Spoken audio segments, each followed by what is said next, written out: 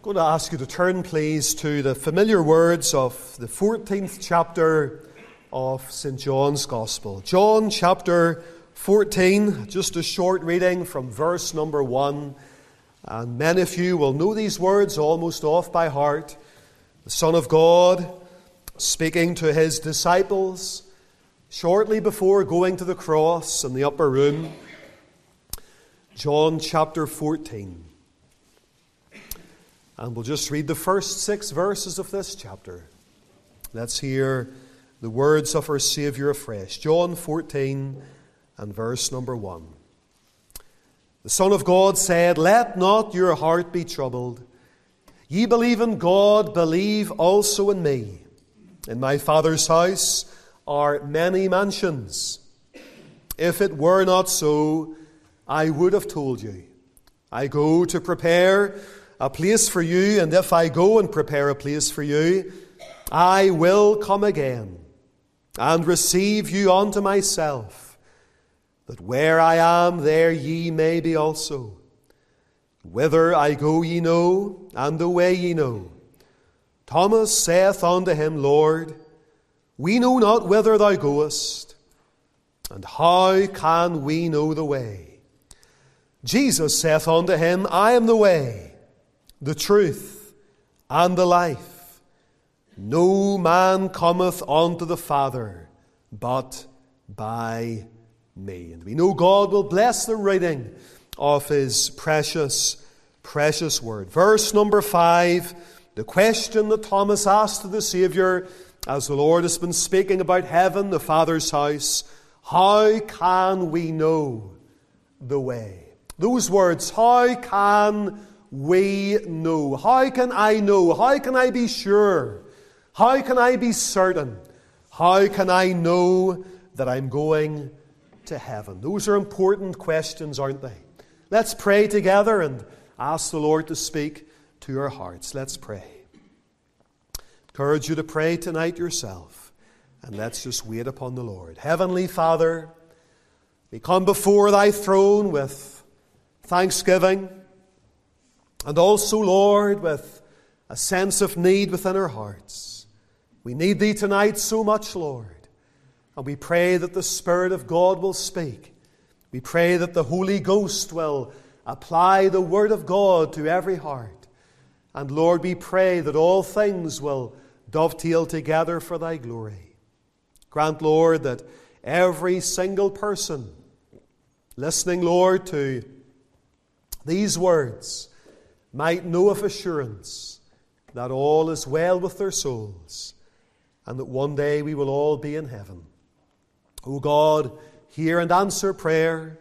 Grant the anointing of the Spirit of God.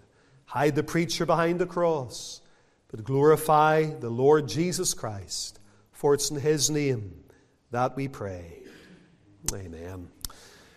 There's scarcely anything more important than knowing and being absolutely sure that you'll be someday in heaven. Knowing where you're going in relation to eternity is absolutely vital.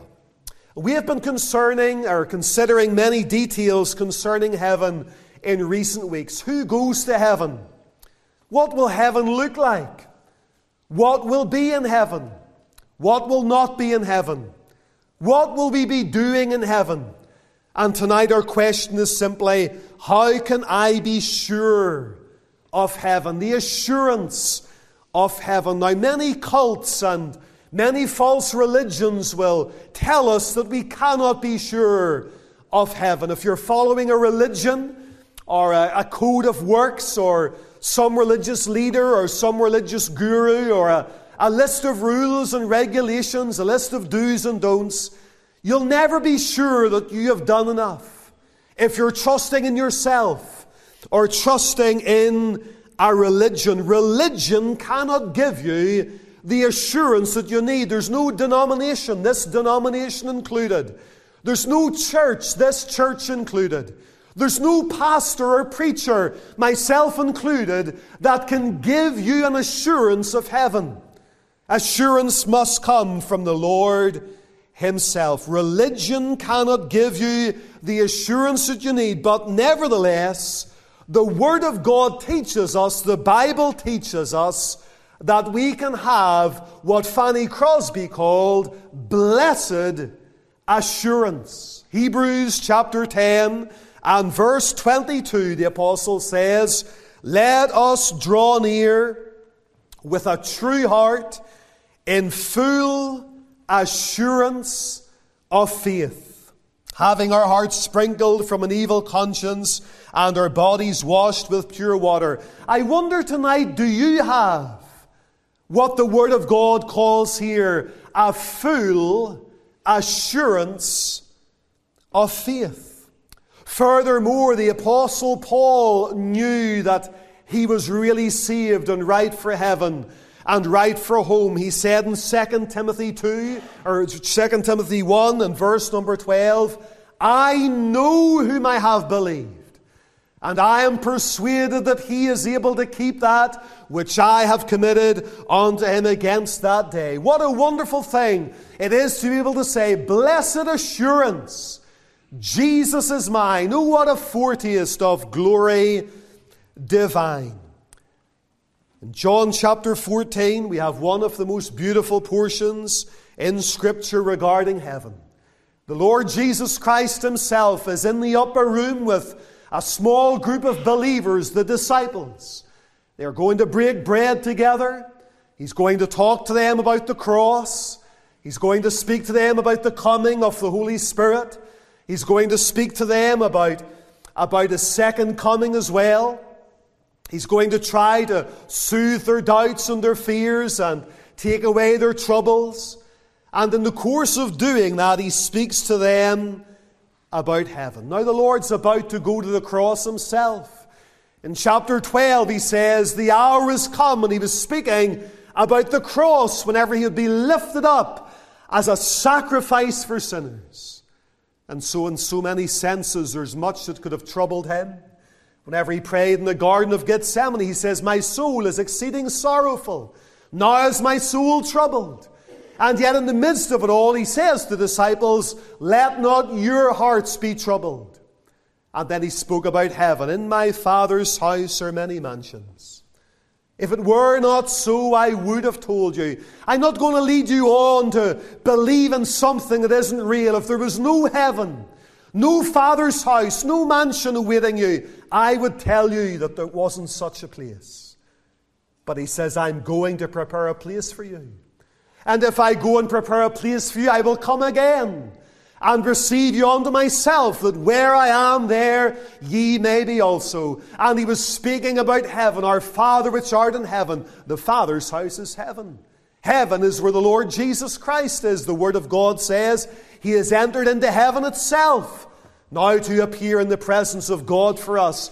And as the disciples are listening, Thomas asks this fundamental, all-important question. How can we know the way? How can I know, Lord? How can I be sure that I'm going to heaven? How can I be sure that I'm going the right way? How can I be absolutely certain that whenever you come back again to receive your own unto yourself, that I'm going to be included in that number? How can I know that I'm going to be with you for all eternity? Thomas wants to know. Thomas wants to be sure. And so that's our subject for this evening. How can we be sure of heaven?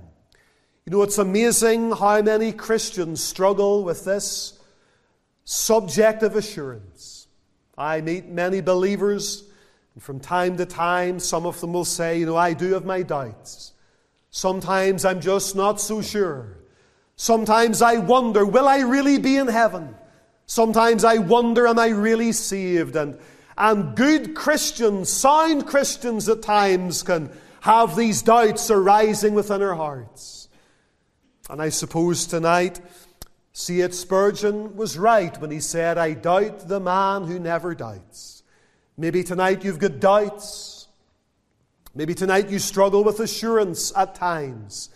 And sometimes as you think about what a Christian should really be, you look at your own life and you think, I don't seem to fit the ideal, and I let the Lord down so much, and I maybe don't pray as much as I ought, and sometimes my heart's cold, and I don't read the Bible as much as I should, and maybe I don't enjoy church as much as I ought to, and sometimes the heart gets cold, and whenever that happens, we can have doubts, can't we?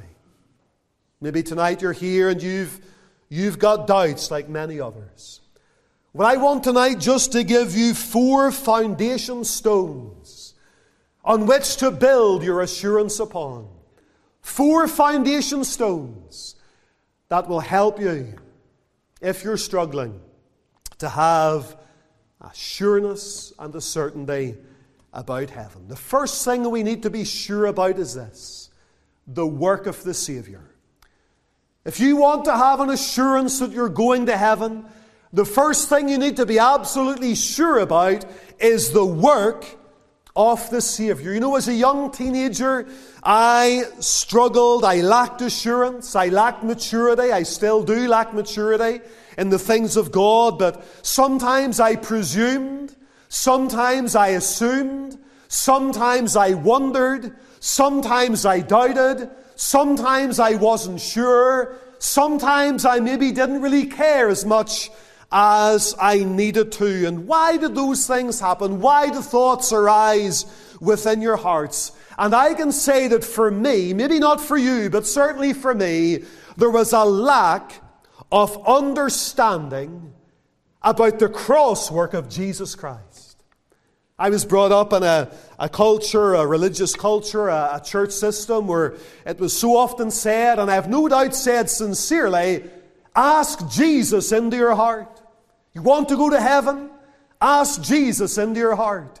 You want to know your sins are forgiven? Ask Jesus into your heart. And so I suppose as a young lad, there were many times, never lying in bed at night, thoughts arose within the heart. Want to be sure? Better ask Jesus into my heart.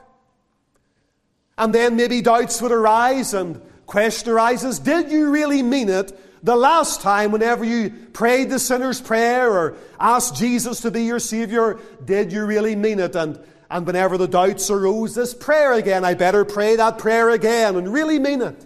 Ask Jesus into your heart. And I suppose that cycle went on for a number of years. And it always came back to this question: did you really understand it? Did you really mean it? Did you really pray in earnest? Was your faith strong enough? Was your repentance sincere? And if it wasn't, then you need to go through the cycle again. And if you really mean it, and if you are really sincere, then hopefully the assurance will come. But the problem was, all the while, there was a lack of understanding regarding the cross work of our Lord and Savior, Jesus Christ. Is it not true today to say that even in evangelical circles, there is a decentralizing of the cross? The cross work of Jesus Christ, which is so critical and central and crucial to the Christian gospel, to the message of the Bible. I believe tonight that the cross somehow, somewhere along the way, has been decentralized. And it wasn't until I really understood the fullness of what Jesus Christ did upon the cross that blessed assurance at last came. I often, as I'm sure you do as well, sit in funeral services and I listen intently to what's being said. And I have to say that even sometimes in fundamentalist, gospel-preaching churches, evangelical churches, there's mention made of heaven and hell. There's mention made of faith and repentance. There's an exhortation to get right with God and put your trust in Jesus Christ. An exhortation to prepare for eternity and to be ready. And all of those things are good and right and need to be said. But I've often left funeral services in evangelical churches and there's been no mention at all of the cross. And the cross is oftentimes conspicuous by its absence. Willie Mullen, the great Baptist preacher, used to say, I will get to the cross. by fair means or foul. And since really coming to an assurance of my salvation, because it's grounded in the cross work of Christ, and the Lord's called me to preach, I always endeavor to get to the cross.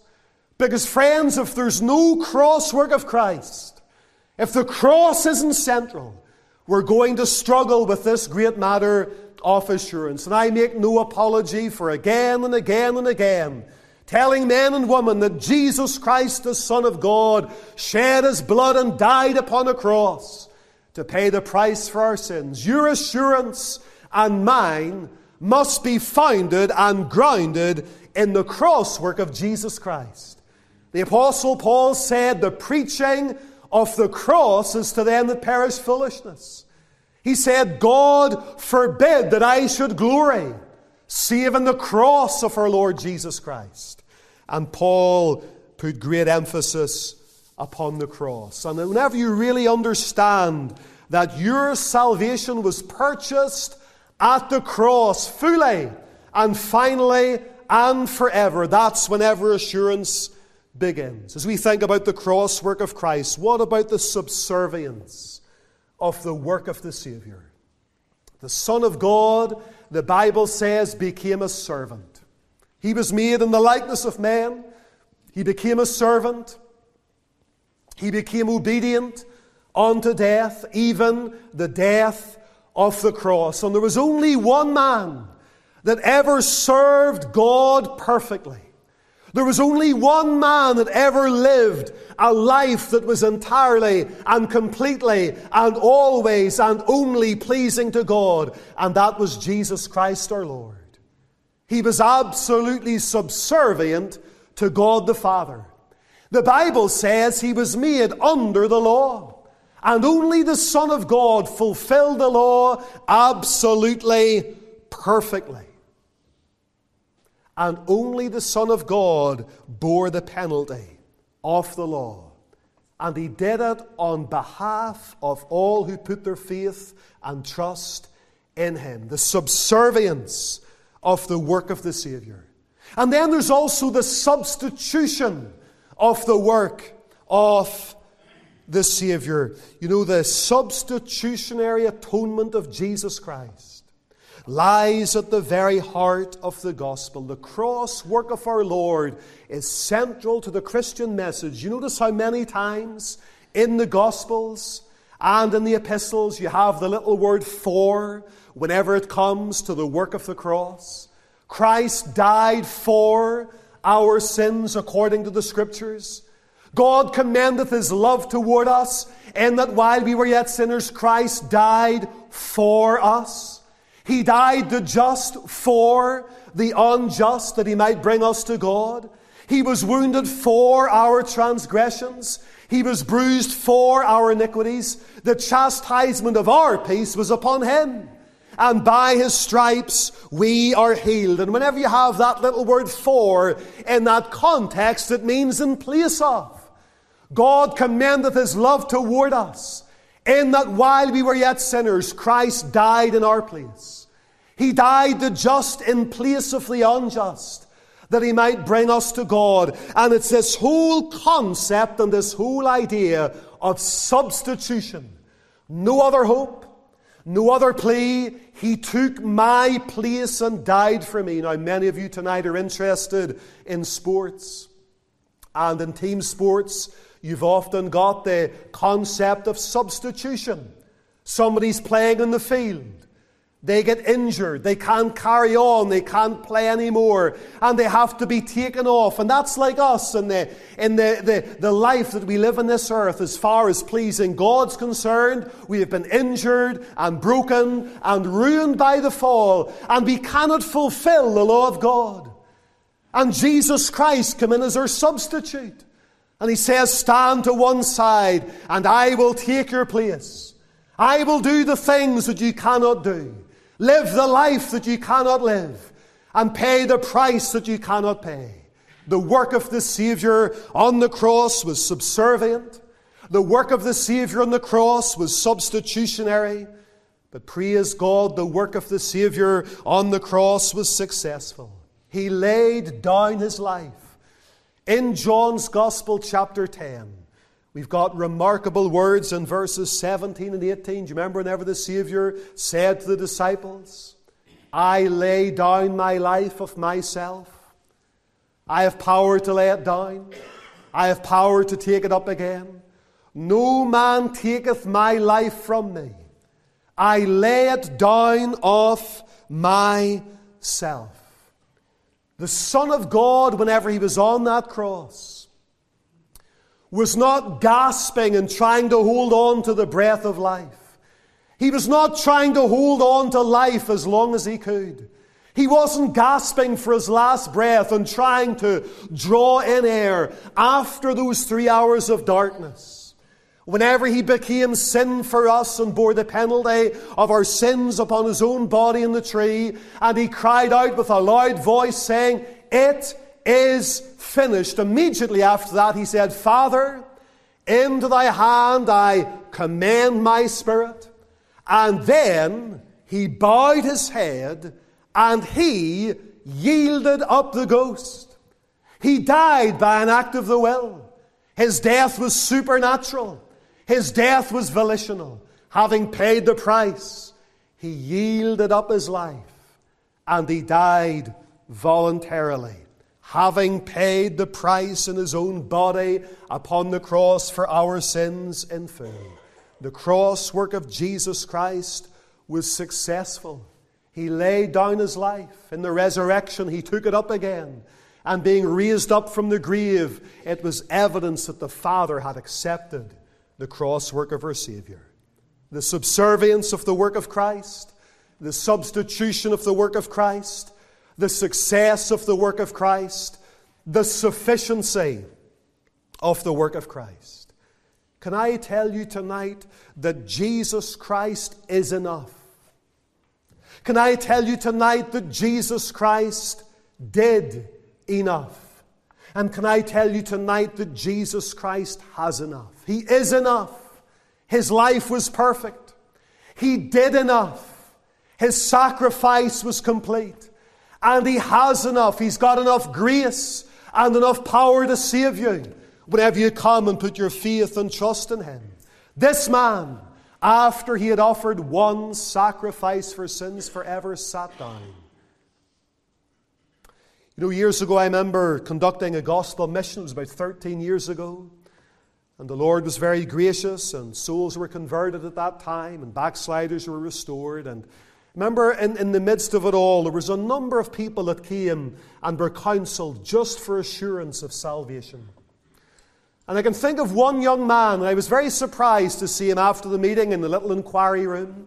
And he was trembling and shaking like a leaf, and he just kept saying over and over again, I need to get right with God, I need to get right, over and over again. And I spoke to him by name, and I said, I took it all the time I've known you that you were a Christian already. And he says, I thought that I was, but I'm not sure, and I need to get saved, I need to get right. He just didn't know how to articulate the burden of his heart. And he stripped it all back, and I said to him, well, what's the trouble? What's the problem? And his problem is this. He says, I do not have a date in my Bible whenever I get saved.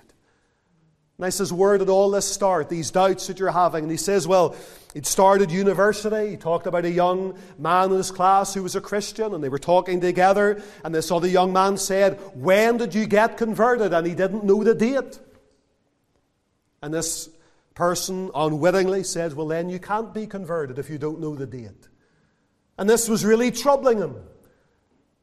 And as the conversation went on and we opened the scriptures together, I says, well, can I ask you presently now, what have you been trusting in to get you to heaven and to save you? And he simply said, I've been trusting in the Lord Jesus Christ. Trusting in the cross, the finished work, yes. Well, isn't that the gospel? Believe on the Lord Jesus Christ and thou shalt be saved. And if you've put your faith and trust in the Lord Jesus Christ, that's what God is looking for. It's lovely if somebody has a date, but many people can talk about a date, but they never talk about the cross. And all of a sudden the penny dropped and the anxiety left him, and from that moment on he's been as far as I know, walking well with the Savior. You see, if you're looking to a date or to a prayer or to an emotional feeling or an emotional high or a particular night in your life's experience, and you're saying, that's where I get my assurance from, there can be trouble with that. Your assurance and mine needs to come from Calvary's cross. The Son of God died for me, and it's enough that He died for me. And my security and my assurance comes from the work of the Savior. And I trust tonight that you've grasped that the cross work of Christ, Calvary, covers it all. And then there's another building block for assurance. Not just the work of the Savior, but also the words of Scripture. More and more in this day and generation, we must ever appeal for a faith and for a gospel that is biblical. There's so much today of superficiality. So much today of feelings and emotions and good meetings and exciting meetings and all the rest of it. And it's good to have good meetings and exciting meetings and enjoy times of praise and times of worship and listen to testimonies. And all of those things are wonderful and they all have their place. But down at the grassroots of it all, we must get down to the grassroots of Holy Scripture. John Calvin once said, "Let us not seek any other ground of assurance than God's own testimony." Let us not seek any other ground of assurance than God's own testimony. Dear friends, tonight the Bible claims to be the Word of God. We read in 2 Timothy 3:16, "All Scripture is given by inspiration of God and is profitable for doctrine, reproof, correction, instruction in righteousness, that the man of God may be perfect and truly furnished unto every good work." The prophet Isaiah said, if they speak not according to the prophecy of this book, it's because there's no soundness in them. Jesus Christ even pointed the scribes and the Pharisees and the doctors of the law to the Scriptures. He said in John 5:39, "Search the Scriptures, for in them ye think that ye have life, and they are they that testify of me." Even our Lord Himself in His temptation in the wilderness, whenever the devil tempted Him again and again and again to doubt the Father and doubt His calling and turn His back on what He knew to be true, He said over and over again, "It is written," always going back to the Scriptures, always going back to the written Word. Romans chapter 10:17 says, "Faith cometh by hearing, and hearing by the Word of God." And it is one of the great purposes of the Bible to give us assurance of salvation. 1 John 5:13. Mark it in your Bible. Take note of it. "These things have I written unto you that believe in the Son of God, that ye may know that ye have eternal life." And so there was a time whenever the people that John was writing to had put their faith and trust in the work of the Savior.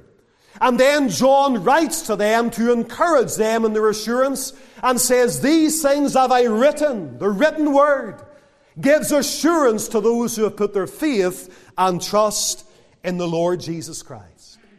Now, whenever we think tonight about the words of Scripture, the words of Scripture need to be appreciated. And by that I mean they need to be understood. Many there are tonight who attend churches and services like this, and they maybe don't really understand the gospel.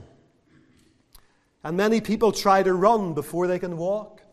And they try to work out eschatology and end-time theology and some of the finer points of doctrine and split hairs over Christian doctrine and Christian practice.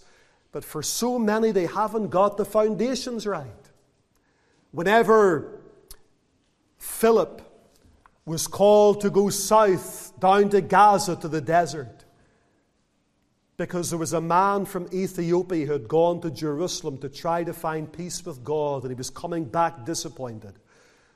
The only thing that he came back with that was of any value to him was a copy of the prophet Isaiah. And God was so interested in this eunuch that He called Philip out of a great revival in Samaria and said, I want you to go south. And Philip went south and found himself in a desert. And in the desert he saw a chariot in the distance. And God said, Philip, go and join yourself to that chariot. And Philip ran and he met the chariot, and the chariot stopped with all its entourage with him. And he popped up into the chariot and he looked over this eunuch's shoulder and he saw that he was reading from the prophecy of Isaiah, chapter 53 in our English Bible. And again, it was all about the cross. So here you've got a man and he's reading the Word of God. He's reading about the cross. He's reading about the work of the Savior. He's reading words of Scripture. And Philip says, do you understand what you're reading? And that eunuch was humble enough to say, no. How can I, except some man teach me? I can remember at school, the teacher in third year in the mathematics class used to, about halfway through the lesson, before we had to open our books and do the work for ourselves, would have explained it, did it up on the blackboard. Now, does everybody understand? And I think about twice I put up my hand and says, Miss, and I'll not mention her name. She's probably gone now. I don't know where she's gone to, but she's gone. And she used to say, does everybody understand? And I, a couple of times, put my hand, I don't understand. And a couple of times that I asked that question, she rolled her eyes and she laughed. And I thought, well, I'm never going to put up my hand again and tell the teacher that I don't understand if you get ridiculed and embarrassed. Here's a man that was humble enough to say, I don't understand the gospel. I'm reading it, but I don't understand it. Can you show me from the Word of God how I can know that my sins are forgiven? And Philip opened the Scriptures and beginning right there in Isaiah 53, preached on to him Jesus. Talked about the cross. Talked about the sacrifice. And all of a sudden light began to dawn in this man's soul. He began to appreciate, he began to understand the Scriptures. The Scriptures, the Word of God, must be appreciated. And then furthermore, the Word of God must be accepted. It must be believed. Because there are many people tonight that understand the gospel, but they just don't believe it. They haven't really accepted it. They still doubt and they still wonder about it. And it's not enough just to have a working understanding of the gospel. Years ago in Scotland, there was a theologian. His surname was Sandeman.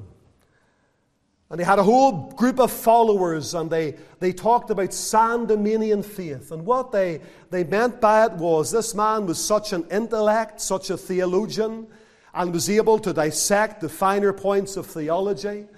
And he came to the conclusion that if you just understand the gospel, that's enough. As long as you understand it. And you can say, yes, I understand that. You don't really have to have any emotion or any feeling or any activity.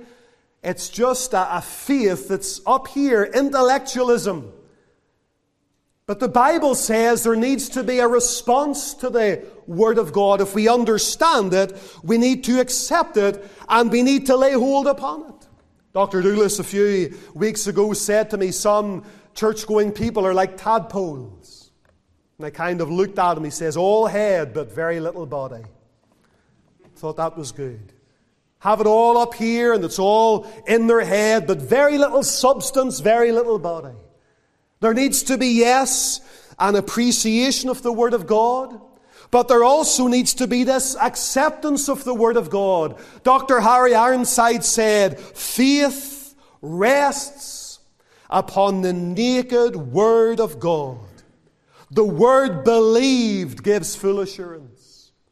I wonder tonight, have you understood the gospel? Have you understood your need for a Savior? Have you understood that you can't save yourself? Have you understood that Jesus Christ has paid the price? You say, well, I understand that. Well, have you accepted that? Have you believed in that? Have you believed the Word of God to be true? And then the Word of God must be appropriated, acted upon, and claimed. If we understand it, and if we believe it, then as well there needs to be a claiming of it. A claiming of it. The hymn writer said, O mourner in Zion, how blessed art thou. For Jesus is waiting to comfort thee now. Fear not to rely on the word of thy God. Step out on the promise and get under the blood.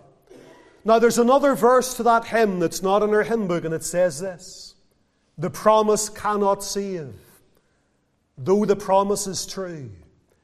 'Tis the blood you get under that cleanses us through. It cleanseth me now, hallelujah to God. I rest on the promise. I'm under the blood. It's like having a check in your wallet, and you've got a whole lot of debt. And that check is sufficient to cover all of your debt and more, but it's of absolutely no value to you unless you go to the bank and you go to the teller and you get it lodged in your account. And so it is with the Word of God. It's good to understand it. It's good to believe it. But there comes a time whenever you have to say, I'm stepping out on it. And I'm going to cast myself completely upon the Word of God. The work of the Savior, the Word of Scripture, and then having appropriated both, there's what we could also call a walk of sanctification. God's salvation changes people. The Bible says, if any man's in Christ, he's a new creature. All things have passed away, and all things are become new. The Bible says, if we have received Christ the Lord, we ought also to walk in Him. The Bible says we're to walk in newness of life. The Scripture says, if we walk in the light, as He is in the light, we have fellowship one with another, and the blood of Jesus Christ, His Son, cleanseth us from all sin. And again, some stumble with this. They go so far, but they don't really seem to enjoy walking with God, and that indicates that maybe something is wrong. Sanctification is such an important thing. Every single sinner that God justifies, that is, forgives and declares righteous, He also begins this whole process, this walk and this work of sanctification. What is sanctification? It means to be set apart. It means to die more and more unto self and sin, and to live more and more under righteousness. It's like a little child being born into the world. And everybody rejoices and is thankful for that. And they see this beautiful little baby with all of the vital signs of life. And then that baby begins to grow and develop and get bigger and get an appetite and grow in stature. And it's evidence of life and its development, its growth, and it begins to walk and take its first steps. And so it is whenever a person's born again of the Spirit of God. And they've really trusted Jesus Christ. And they've really appropriated the work of Christ, and they're really getting into the Word of God. Then this walk begins to happen. And they begin to die more and more unto sin and live more and more unto Christ. It's absolutely necessary. It's so important tonight that if you profess Jesus Christ as your Savior, that you're growing in grace and walking with God and following on to know the Lord. And you say, well, how does this happen in a person's life? How can I walk with God in this day and in this generation? Before the Lord again went to the cross in John 17, He prayed in verse number 17, sanctify them through Thy truth. Thy word is truth. The Word of God is our daily bread. The Word of God is like milk, it's like water, it's like bread, it's like honey, it's like meat. And it's only as we feed upon the Word of God and get the Word of God into our souls that we can really grow in grace and really see growth and development and progress on the Christian life and in the Christian journey. Can I ask you tonight, are you in the Word of God? I've listened to testimonies, and people have often said whenever they backslid and got away from God and lost this sense of God in their lives and lost this sense of assurance and lost their desire for God, it often came for want of reading the Scriptures. No longer having a quiet time. No longer in the Word of God. And then maybe not long before they're no longer under the Word of God. And they're starving themselves spiritually. And whenever you starve yourself spiritually, you get weak, you get lethargic, you begin to get sleepy, you begin perhaps to lose consciousness. and spiritual life is low. Whenever Duncan Campbell went to the Isle of Lewis, he was walking up the gangplanks under the harbour at Stornoway, one of the elders simply asked him a question from that little church in Barvis. Are you walking with God? Can I ask you tonight, are you walking with God? Because friend, if you're not really walking in fellowship with God, you can't really have assurance of salvation. Some people point to a date and all the rest of it, but presently they're not really in fellowship with God. The only external evidence that a person is saved and born again is if they are displaying all of the vital signs of life. So there's the work of the Savior. There's the words of Scripture. There's this walk that the Bible speaks about, sanctification. And then lastly, there's also the witness of the Spirit. The Spirit of God is real. The Spirit of God isn't merely a force or an influence or a supernatural power or authority. The Bible says that the Spirit of God is a person. And it is the work of the Spirit of God to convict of sin. It's the work of the Spirit of God to produce spiritual life. That's why we talk about being born again of the Spirit of God. It's the work of the Spirit of God to reside in us. It's the work of the Spirit of God to produce fruit in us. And it is also the work of the Spirit of God to give assurance of salvation. Romans 8 and verse number 16 says, the Spirit or His Spirit beareth witness with our spirit that we are the sons of God. Your friends, tonight we're talking about assurance of salvation, but there is such a thing as counterfeit assurance. There is such a thing as presumption. There is such a thing as well as self-deception. The Bible speaks more about self-deception than it does about any other type of deception.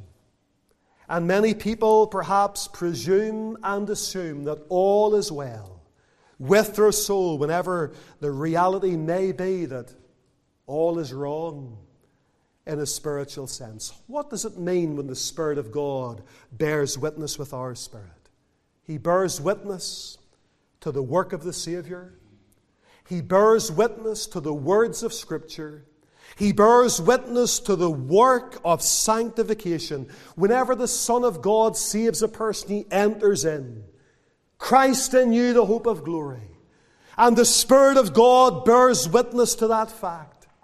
The Spirit of God bears witness to the truth of God's Word in a person's life. And He also bears witness to a changed life. The fruit of the Spirit is love, joy, peace, long-suffering, gentleness, meekness, kindness and gentleness and temperance, and so it goes on. Wonder tonight, is the Spirit of God being produced in your life? The hymn writer said, what a wonderful change in my life has been wrought. Since Jesus came into my heart, I have peace in my soul which so long I had sought, since Jesus came into my heart. You're maybe here in the meeting tonight, and somewhere along the way you've lost your assurance. You've lost that joy within. The speaking voice of the Spirit of God is growing dim. You've no longer the love and the peace and the joy and the contentment that you once had. Maybe something in your life has grieved the Spirit of God. Maybe you've professed faith, but you've never really had that assurance. Or maybe tonight you cannot have that assurance presently because you're not yet a Christian. Let me just recap on those 4 building blocks: the work of the Savior. Have you been to the cross? Have you ever come to Christ, the Son of God, and called upon Him and trusted Him and said, Lord, you died on a cross for my sins. And Lord, I'm casting myself completely upon your mercy and your grace. Thank you for dying for my sins. And Lord, your word says that if I come to you, you'll never cast me out. And Lord, I'm claiming the promises of God. And Lord, I'm asking you to work in my life and help me live the Christian life. Help me to walk and develop and grow as a Christian. And Lord, I'm praying that your Spirit would bear witness with my spirit. Lord, give me this assurance as I've trusted in the finished work of the cross. Cast myself upon the integrity of God's Word, asking for help and grace to live the Christian life. It's the most important thing in all the world, that you know that you're going to heaven. Can I ask you right now, if the Spirit of God bears witness in your heart, if this was your last night on God's earth, do you know right now that it will be absent from the body and present with the Lord? How can I know the way? And Jesus said, I am the way. That's the way of the cross. I am the truth. That's the words of Scripture. I am the life. That's the work of sanctification. He's the way. The way of the cross leads home. He's the truth, the incarnate Word of God. And He's the life of Christ living in you. And the Spirit of God can bear witness to those wonderful realities. Pray tonight that if God has spoken to your heart, that you don't leave without this blessed assurance.